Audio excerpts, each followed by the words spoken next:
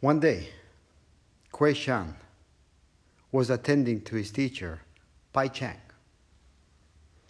The latter asked him to poke the stove and see whether there was any fire left in it. Kuei Shan poked, but found no fire. Pai Chang rose to poke it himself and succeeded in discovering a little spark. Showing it to his disciple, he asked, "Is this not fire?"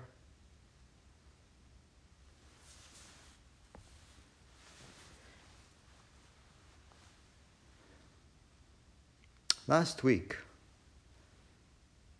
our reality got shaken up by an event that most didn't predict, or even saw it as a likely outcome. And it left many of us, instead of shock, disbelief, not knowing how to deal with it. Such a level of uncertainty. It's as if everything turned upside down. As if everything was upside right, downside right, upside down. Drastic change.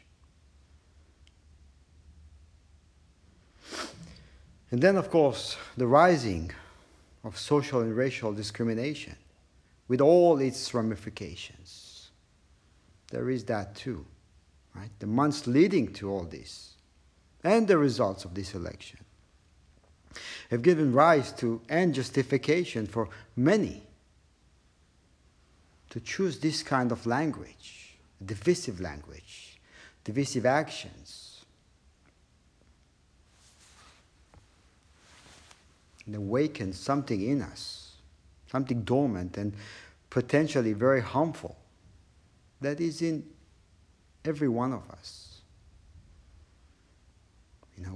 We want to believe that there are sides in this, and we want to believe that we are on the right side. And there are others on the other side, which is the wrong side.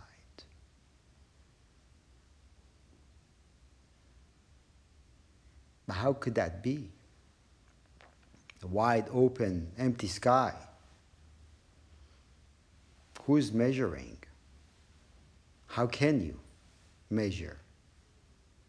Based on what? What are the parameters?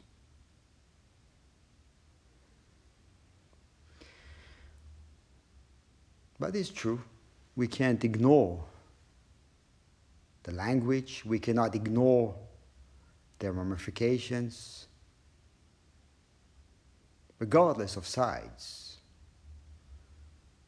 The seeds are there.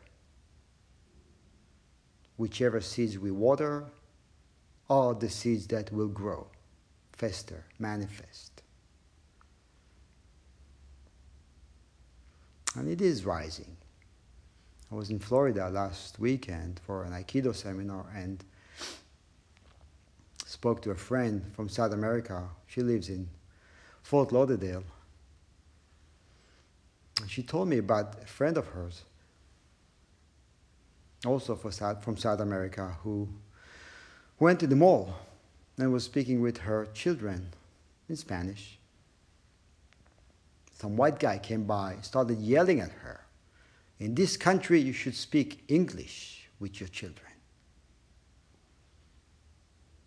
It's one of many examples.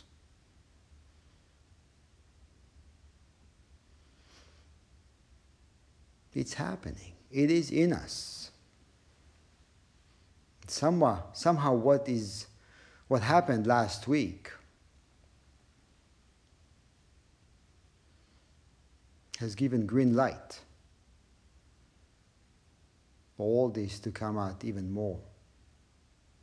I mean, it's not new. I think what is new is that people feel more comfortable to say it, to act this way.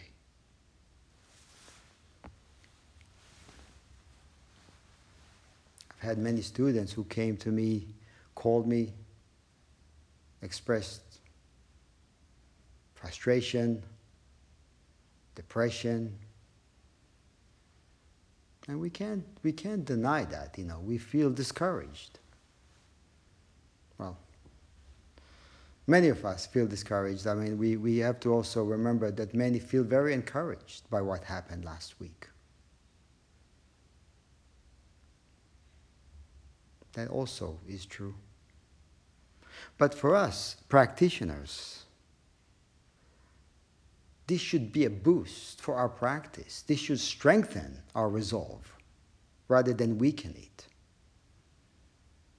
This is what we practice.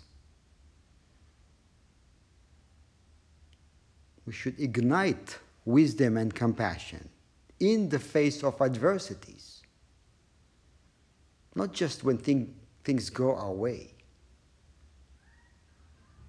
whatever that may be. Especially at times like that, when the divisiveness grows, when we feel threatened by it, when so many feel threatened by it.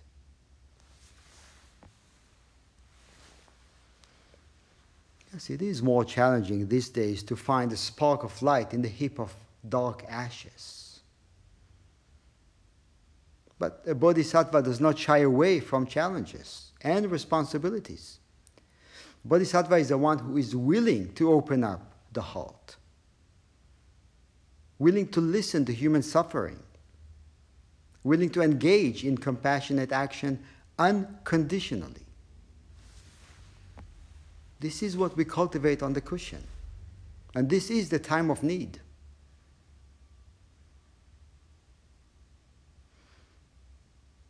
In a way, through the practice, we become experts in dealing with uncertainties.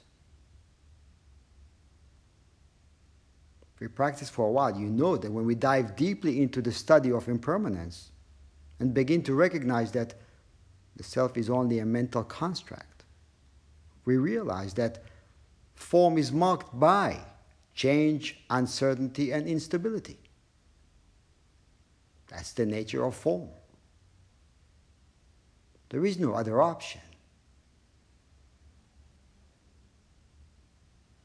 How can we expect to find stability in a constantly changing reality?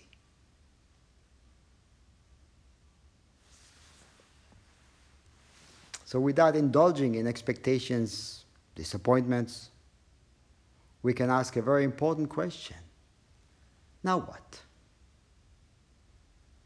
Now what? Now that this is what is happening, what do we do?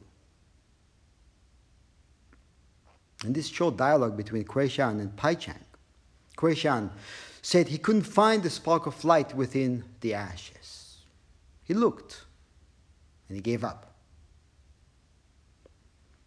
But his teacher, Pai Chang, took charge with an unwavering trust and found the spark. And our task is to do the same. We chant, in the tradition I come from, we chant, delusions are inexhaustible. I vow to transform them. They're inexhaustible. And yet, I vow to transform them. One by one. How do we transform them? How else if not by igniting the spark within us and then share it with the world so it sheds light on unity in the midst of the chaos, to shed light on what is uniting us rather than what is dividing us. There's plenty of that.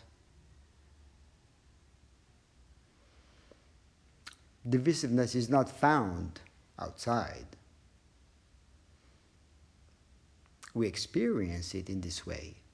We see it as if it is us looking at others who divide.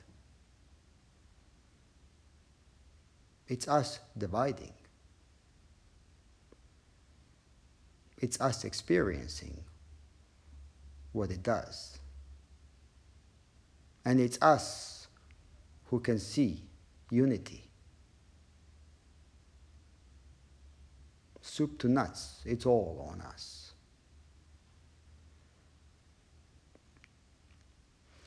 Buddhism is very pragmatic, it's very realistic. It is about what happens. It doesn't deny, ignore, shies away from differences. It only helps us realize unity so we can celebrate differences rather than fear them. We can find strength in differentiation rather than create enemies.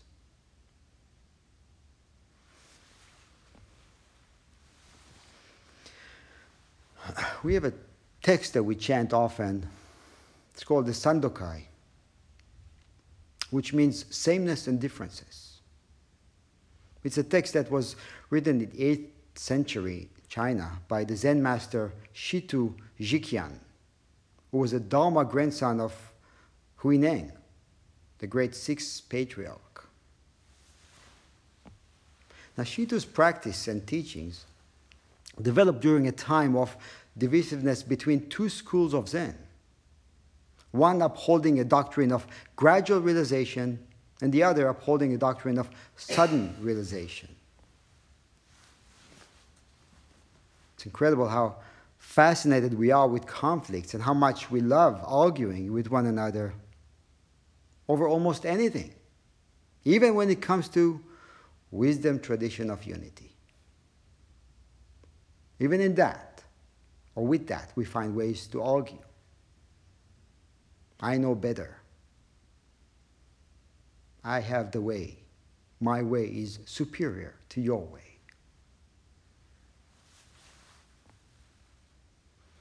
So at that time there was a divide. And to understand how this divide was born, we need to go a little back to the time when the fifth patriarch, Hongren, was looking for a successor among his disciples. And he asked them to express their understanding by writing a verse. So the head monk, Shen Jiu, wrote this: "The body is the tree of wisdom, the mind but a bright mirror. At all times, diligently polish it, to remain untainted by dust." So Huineng saw this, or heard about this. He was at the time illiterate young monk working in the rice shed. So when he heard about this, he asked someone to transcribe and post a verse on his behalf. His verse said, "The tree of wisdom fundamentally does not exist, nor is there a stand for the mirror. Originally, there is not a single thing. So where would dust settle?" Now, the first verse is quite good. It captures the vital aspects of disciplined and determined practice, daily practice, which of course is vital.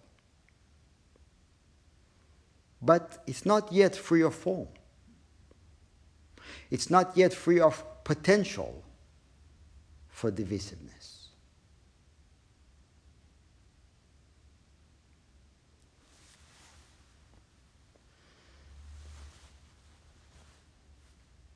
It's not yet free of a perceived goal.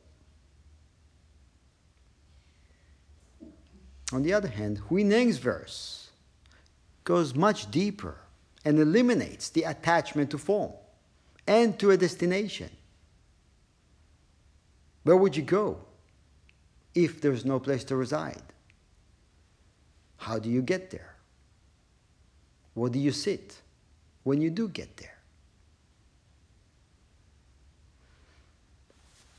So when Hongren, the fifth patriarch, saw this verse, he knew right away who will become his successor. And he also knew that all the monks will not approve of his decision. So at midnight, he called Huineng to his quarters, gave him the teachings, then the robe and the bowl as a symbol of their transmission. And then he asked him to run away and disappear for 15 years. For two reasons. First, to calm down things. Then, to deepen his realization before emerging as a Dharma teacher.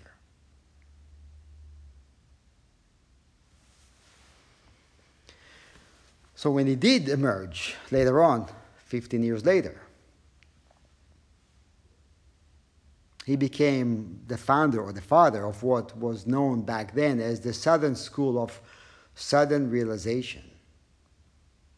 And Shenju, the head monk who wrote the first verse, was instrumental in founding the Northern School of Gradual Realization. The school that says you got to polish before you become something else. Nashitu, who composed the Sandokai, was in the lineage of Huineng. And to give you a flavor of his direct teaching, here's an example of how he dealt with questions. A monk once asked, "What is liberation?" Shitu said, "Who has bound you?" Who has bound you? Another monk asked, "What is the Pure Land?" Shitu said, "Who has polluted you?"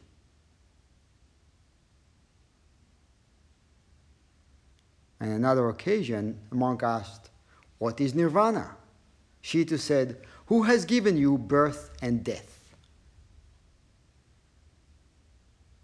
In all these examples, these three examples and many others, you could see the sudden is available, and so is the gradual. We also could see Huineng's spirit. Here it is, right now. Would you like to partake? Or do you like to wait for a while? Your unity is never hidden. We just got very good at distracting ourselves, believing what we think.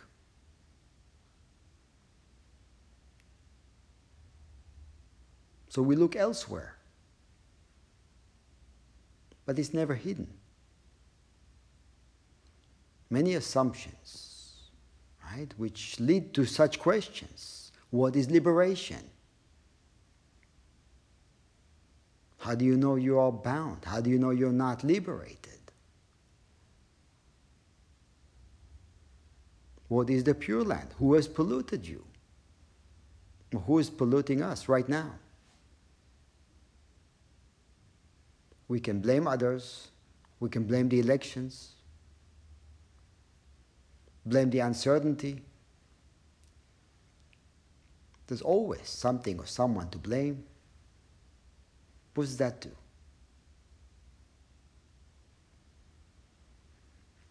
It puts everything on hold. Right? We got better things to do than to experience liberation. Please feel free to move and adjust if you need.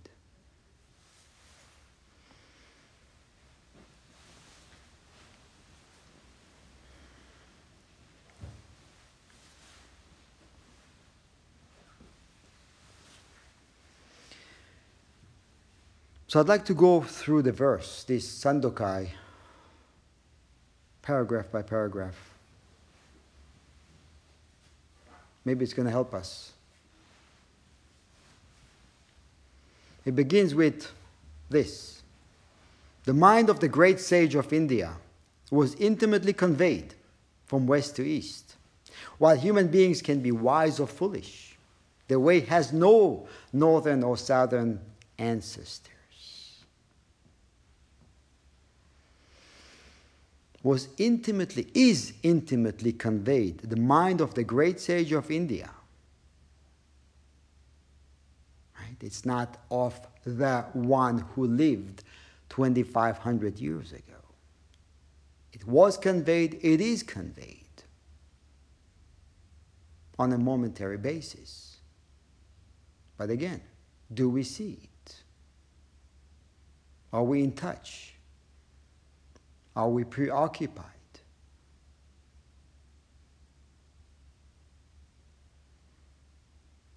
Practice is not something that should find its way to the priority list of our lives. It's not, I will get to it when I get through all the other things. We don't question practice. We just practice. And when it's not on the priority list, it's not a problem, it's not an issue. It's not a challenge. And when it's not on the priority list, it is about everything we care about. It's before we get to everything else. So when we get to everything else, there is clarity. We're not entangled. We are free to care.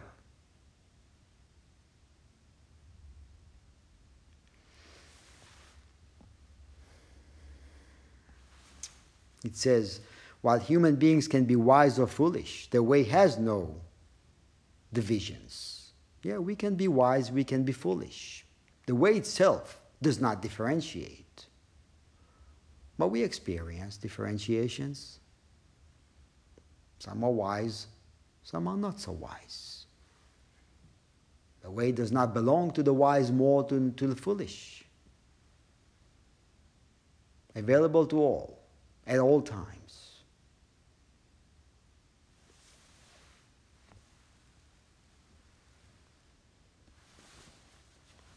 There's a saying, differentiation without equality is wrong differentiation. Equality without differentiation is wrong equality. It's all just one thing that shows up in many ways, many colors, many flavors, many sounds.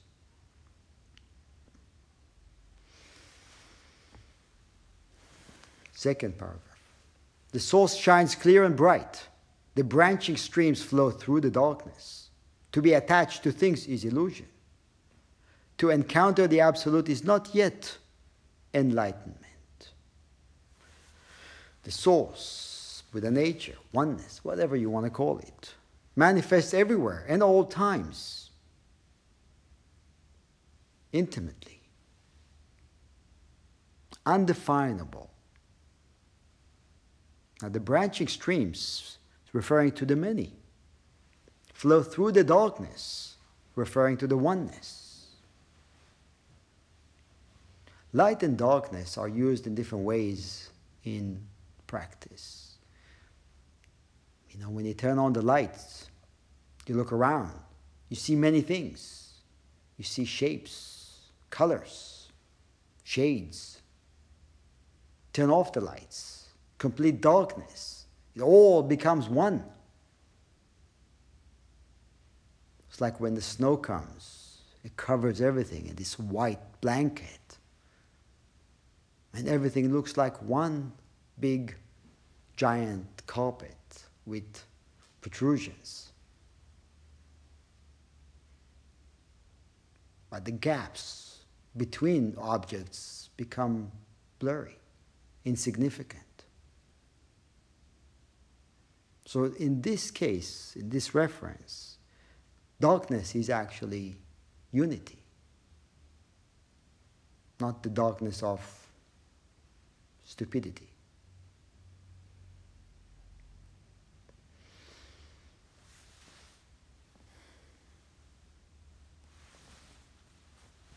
To be attached to things is illusion, it says, right? To be attached to the details of our storyline, to be attached to the thoughts that appear and disappear in our minds, to own the thoughts to own the storyline. It's illusion. Can you deny the storyline? No.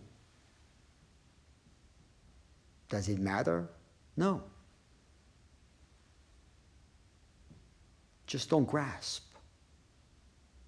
Or don't be the one who is grasping. Let it move. Let it flow. Don't own it. And it's fine. Own it and we get trapped.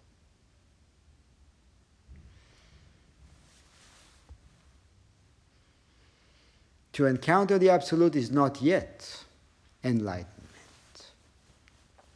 Not yet enlightenment. We have glimpses of unity. It feels great. We may want to stay there for a while, and then we jump right back into getting lost in the many, in the multiplicity. And then we go back into unity, maybe some more glimpses, and then we jump back. And there is still a divide. As great as it feels, there is still a great divide.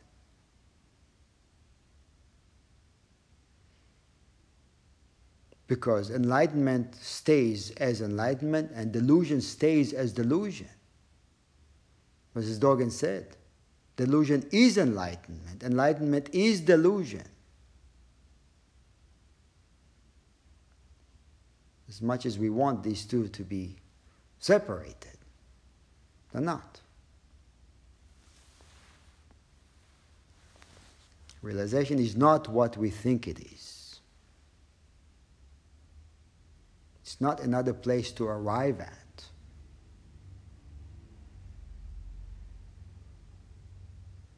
The Fate of Mind says, because of not truly realizing oneness with suchness, there emerges an unenlightened mind, and consequently, its thoughts. These thoughts do not have any validity to be substantiated. Therefore, they are not independent of the original enlightenment. And then he says, this is Asvaghosha, by the way. He says, it is like a case of a man who has lost his way. He is confused because of his wrong sense of direction. If he is freed from the notion of direction altogether, then there will be no such thing as going astray. It is the same with us. Because of the notion of enlightenment, we are confused. But if we are freed from the fixed notion of enlightenment, then there will be no such thing as non-enlightenment or delusion.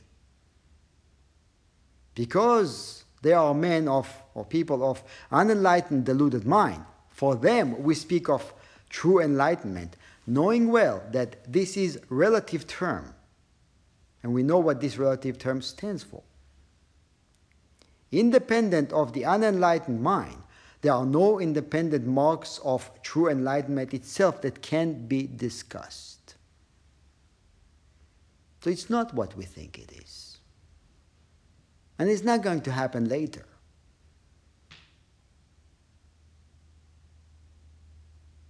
Because it is not born and it does not die. It is beyond what the mind can grasp, the thinking mind, that is. We can't grasp it. We can't understand it in such a way. There is nothing it does not include. There is nothing it excludes. Nothing to reject, nothing to deny. When the mirror has no stand, how can we reject?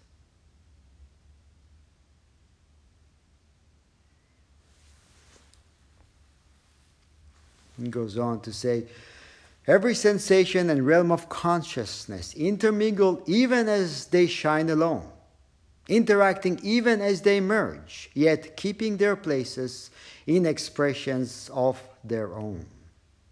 So every sensation and realm of consciousness intermingle even as they shine alone.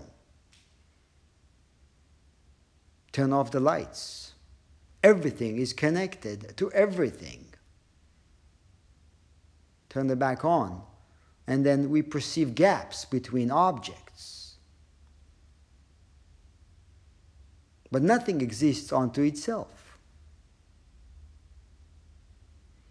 It's just that our perceptions, the way we perceive the world, steals reality from us. It gives us an illusion of separateness. So of course we feel we have to grasp. We need a solid ground to stand on, some to hold on, some to believe in, ideas to be defined by, a storyline to substantiate us, make us feel worthy, make us feel that we exist.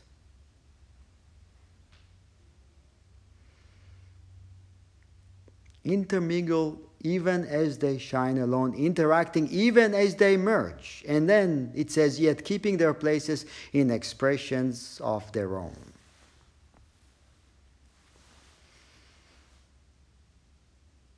It's the same as our body, right? The body functions very well as one unit. The heart, the lungs, the skin. Everything does what it needs to do, but it does it in unison with all the other parts. Take the heart out, put it on a shelf. Is it a heart? What is it?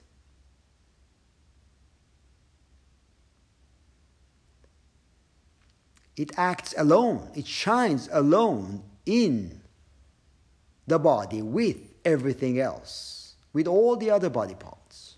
It does what it needs to do. The heart does not do what the lungs do. And yet, it's inseparable.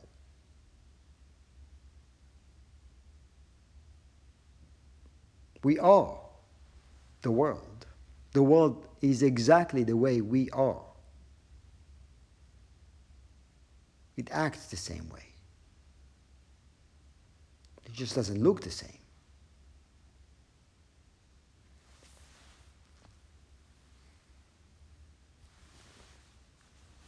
We trust what we see, we trust what we think, we trust what we hear, and we get trapped.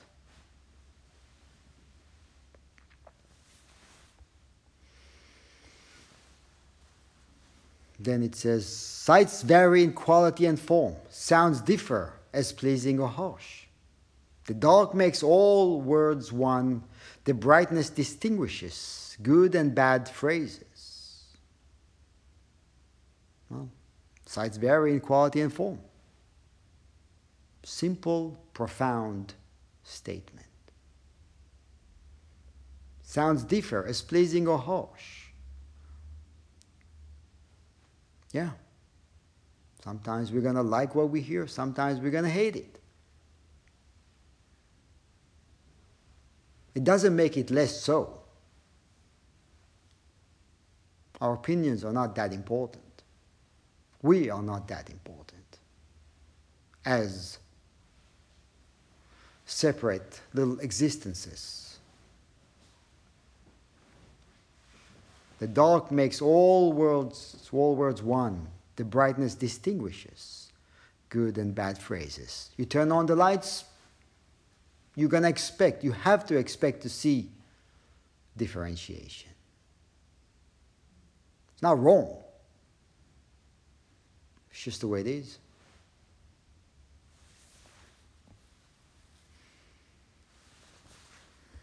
It's just that as soon as the lights are on, there is the likes, dislikes, and indifferent. Automatically, right away. As soon as the eyes land on an object, we give it a name, we categorize it, we label it. And it falls in one of those three boxes, likes, dislikes, indifferent. It happens so quickly.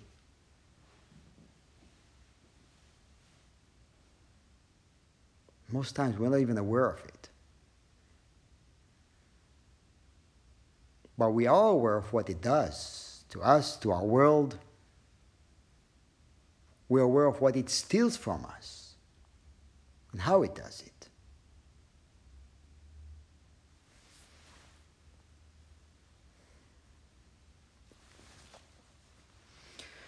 The four elements return to their nature as a child turns to its mother. Fire is hot, wind moves, water is wet, earth hard. Eyes see, ears hear, nose smell, tongue taste. It's the other side of the Heart Sutra, isn't it? Actually, it goes very well hand in hand with the Heart Sutra. Each is independent of the other, like leaves that come from the same root. And though leaves and root return to the source, both roots and leaves have their own purposes. It's a great example, isn't it? Look at a big tree. Look at what it consists. One tree. What the leaves do, the root does not.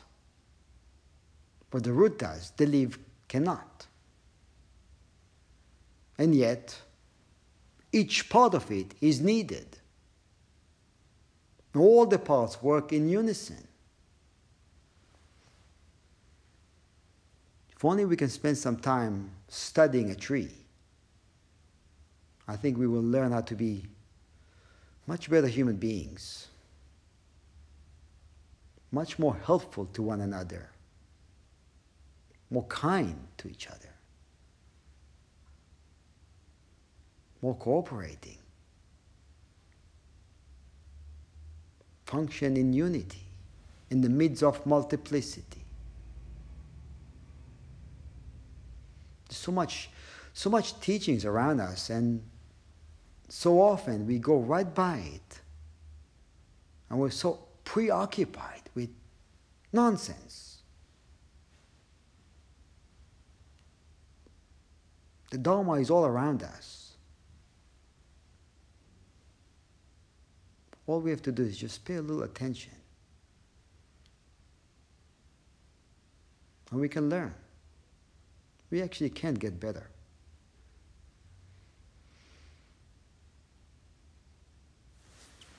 Fire, wind, water, earth, right? Four elements. And here they're symbolically referred to what comprises of our body. Fire is the body heat, the wind, breath. Water, body fluids. Earth, bones. While these elements are different, they function in unity and always return to the one. Always are the one. Each, not part of the one, the one.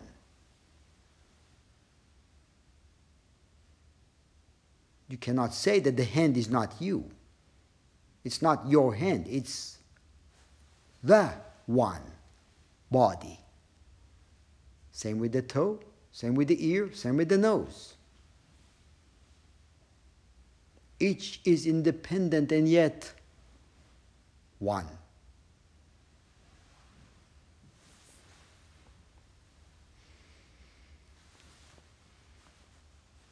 Now, of course, in Heart Sutra we chant, no eye, ear, nose, tongue, body, mind. Because no eye, ear, nose, tongue, body, mind, there is an eye, and there is an ear, and there is a nose, and a tongue, and a body, and a mind. Because you are not here, you hear. Precisely because of that.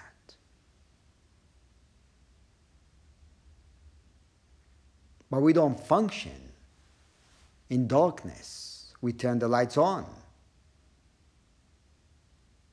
And we encounter differences. Luckily for us, we have a practice.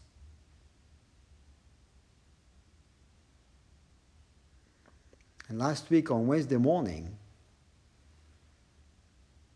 I was filled with gratitude to the practice, to my teacher, to all of you who are here so I can keep practicing. Filled with gratitude that I found the practice.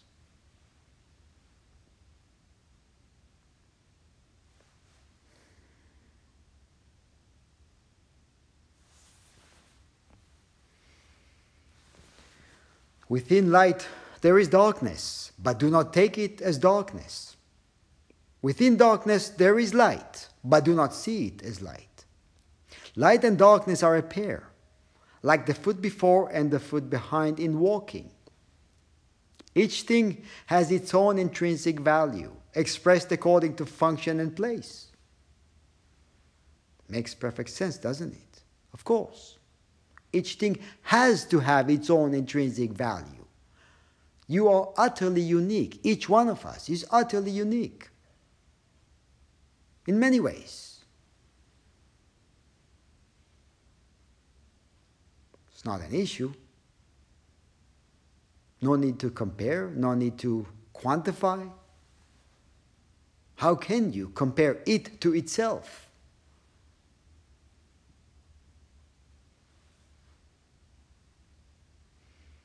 Like the foot before and the foot behind in walking, right? You know, without putting one foot, you cannot put the other one after it. If you're not here, I'm not here.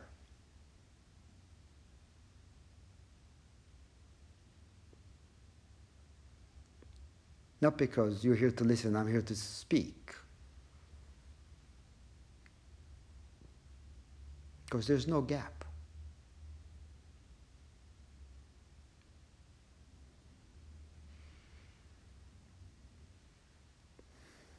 Each thing has its own intrinsic value expressed according to function and place. Ordinary life fits the absolute as a box and its lid.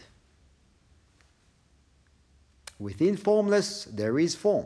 Within form, there is formlessness. Right? The absolute and the relative are inseparable. Light and darkness are not two. We have to turn the lights off so we can turn the lights on. We have to understand what darkness is.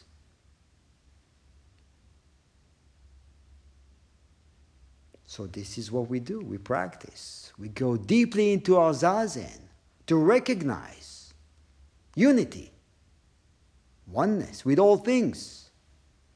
And we emerge out of that into the light, into the multiplicity, armed with true understanding that while we look different, we're not.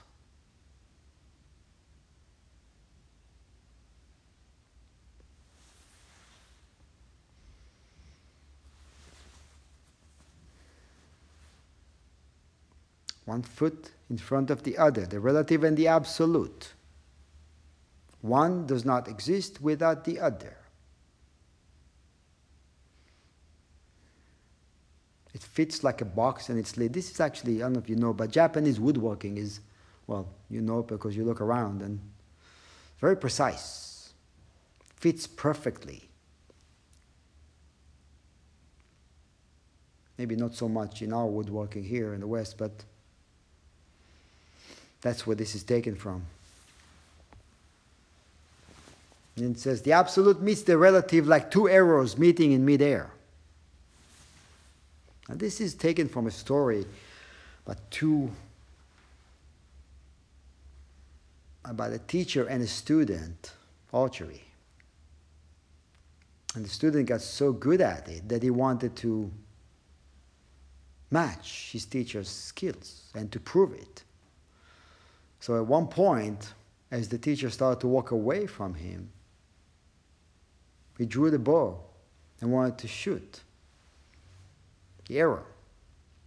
And his teacher perceived it, turned around, and one swift move shot an arrow back and the two arrows met in midair. Now this is the precision. This is how the absolute and the relative work together. It's not how we function, actually, but this is practice. This is why it's called practice, because we practice to get better and better and better at actualizing the fundamental point, at bringing the darkness and the light together, so we don't get lost in the multiplicity, in differentiation. So practice never ends. No one arrives. No one graduates. It continues forever.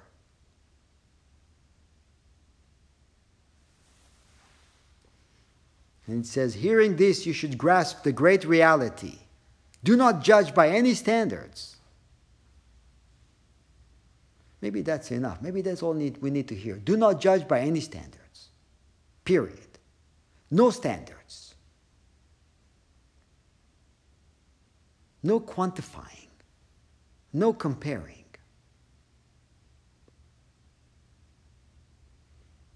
If you do not see the way, you do not see it even as you walk on it. Isn't that true? When you walk the way, you draw no nearer, progress no farther. Who fails to see this is mountains and rivers away. I respectfully say to those who wish to be enlightened, do not waste your time by night or day.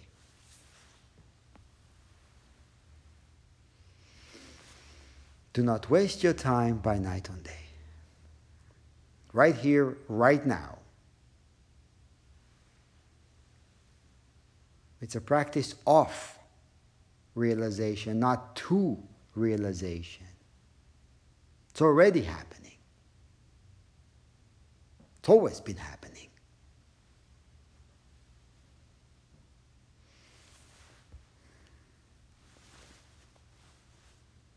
Rumi says that which you are seeking is seeking you. That which you are seeking is seeking you. And when we seek, that seeking becomes a veil of mountains and rivers. We are mountains and rivers away from it. Now, can this be means to an end? Can this be means to this? Where do we arrive? Who arrives?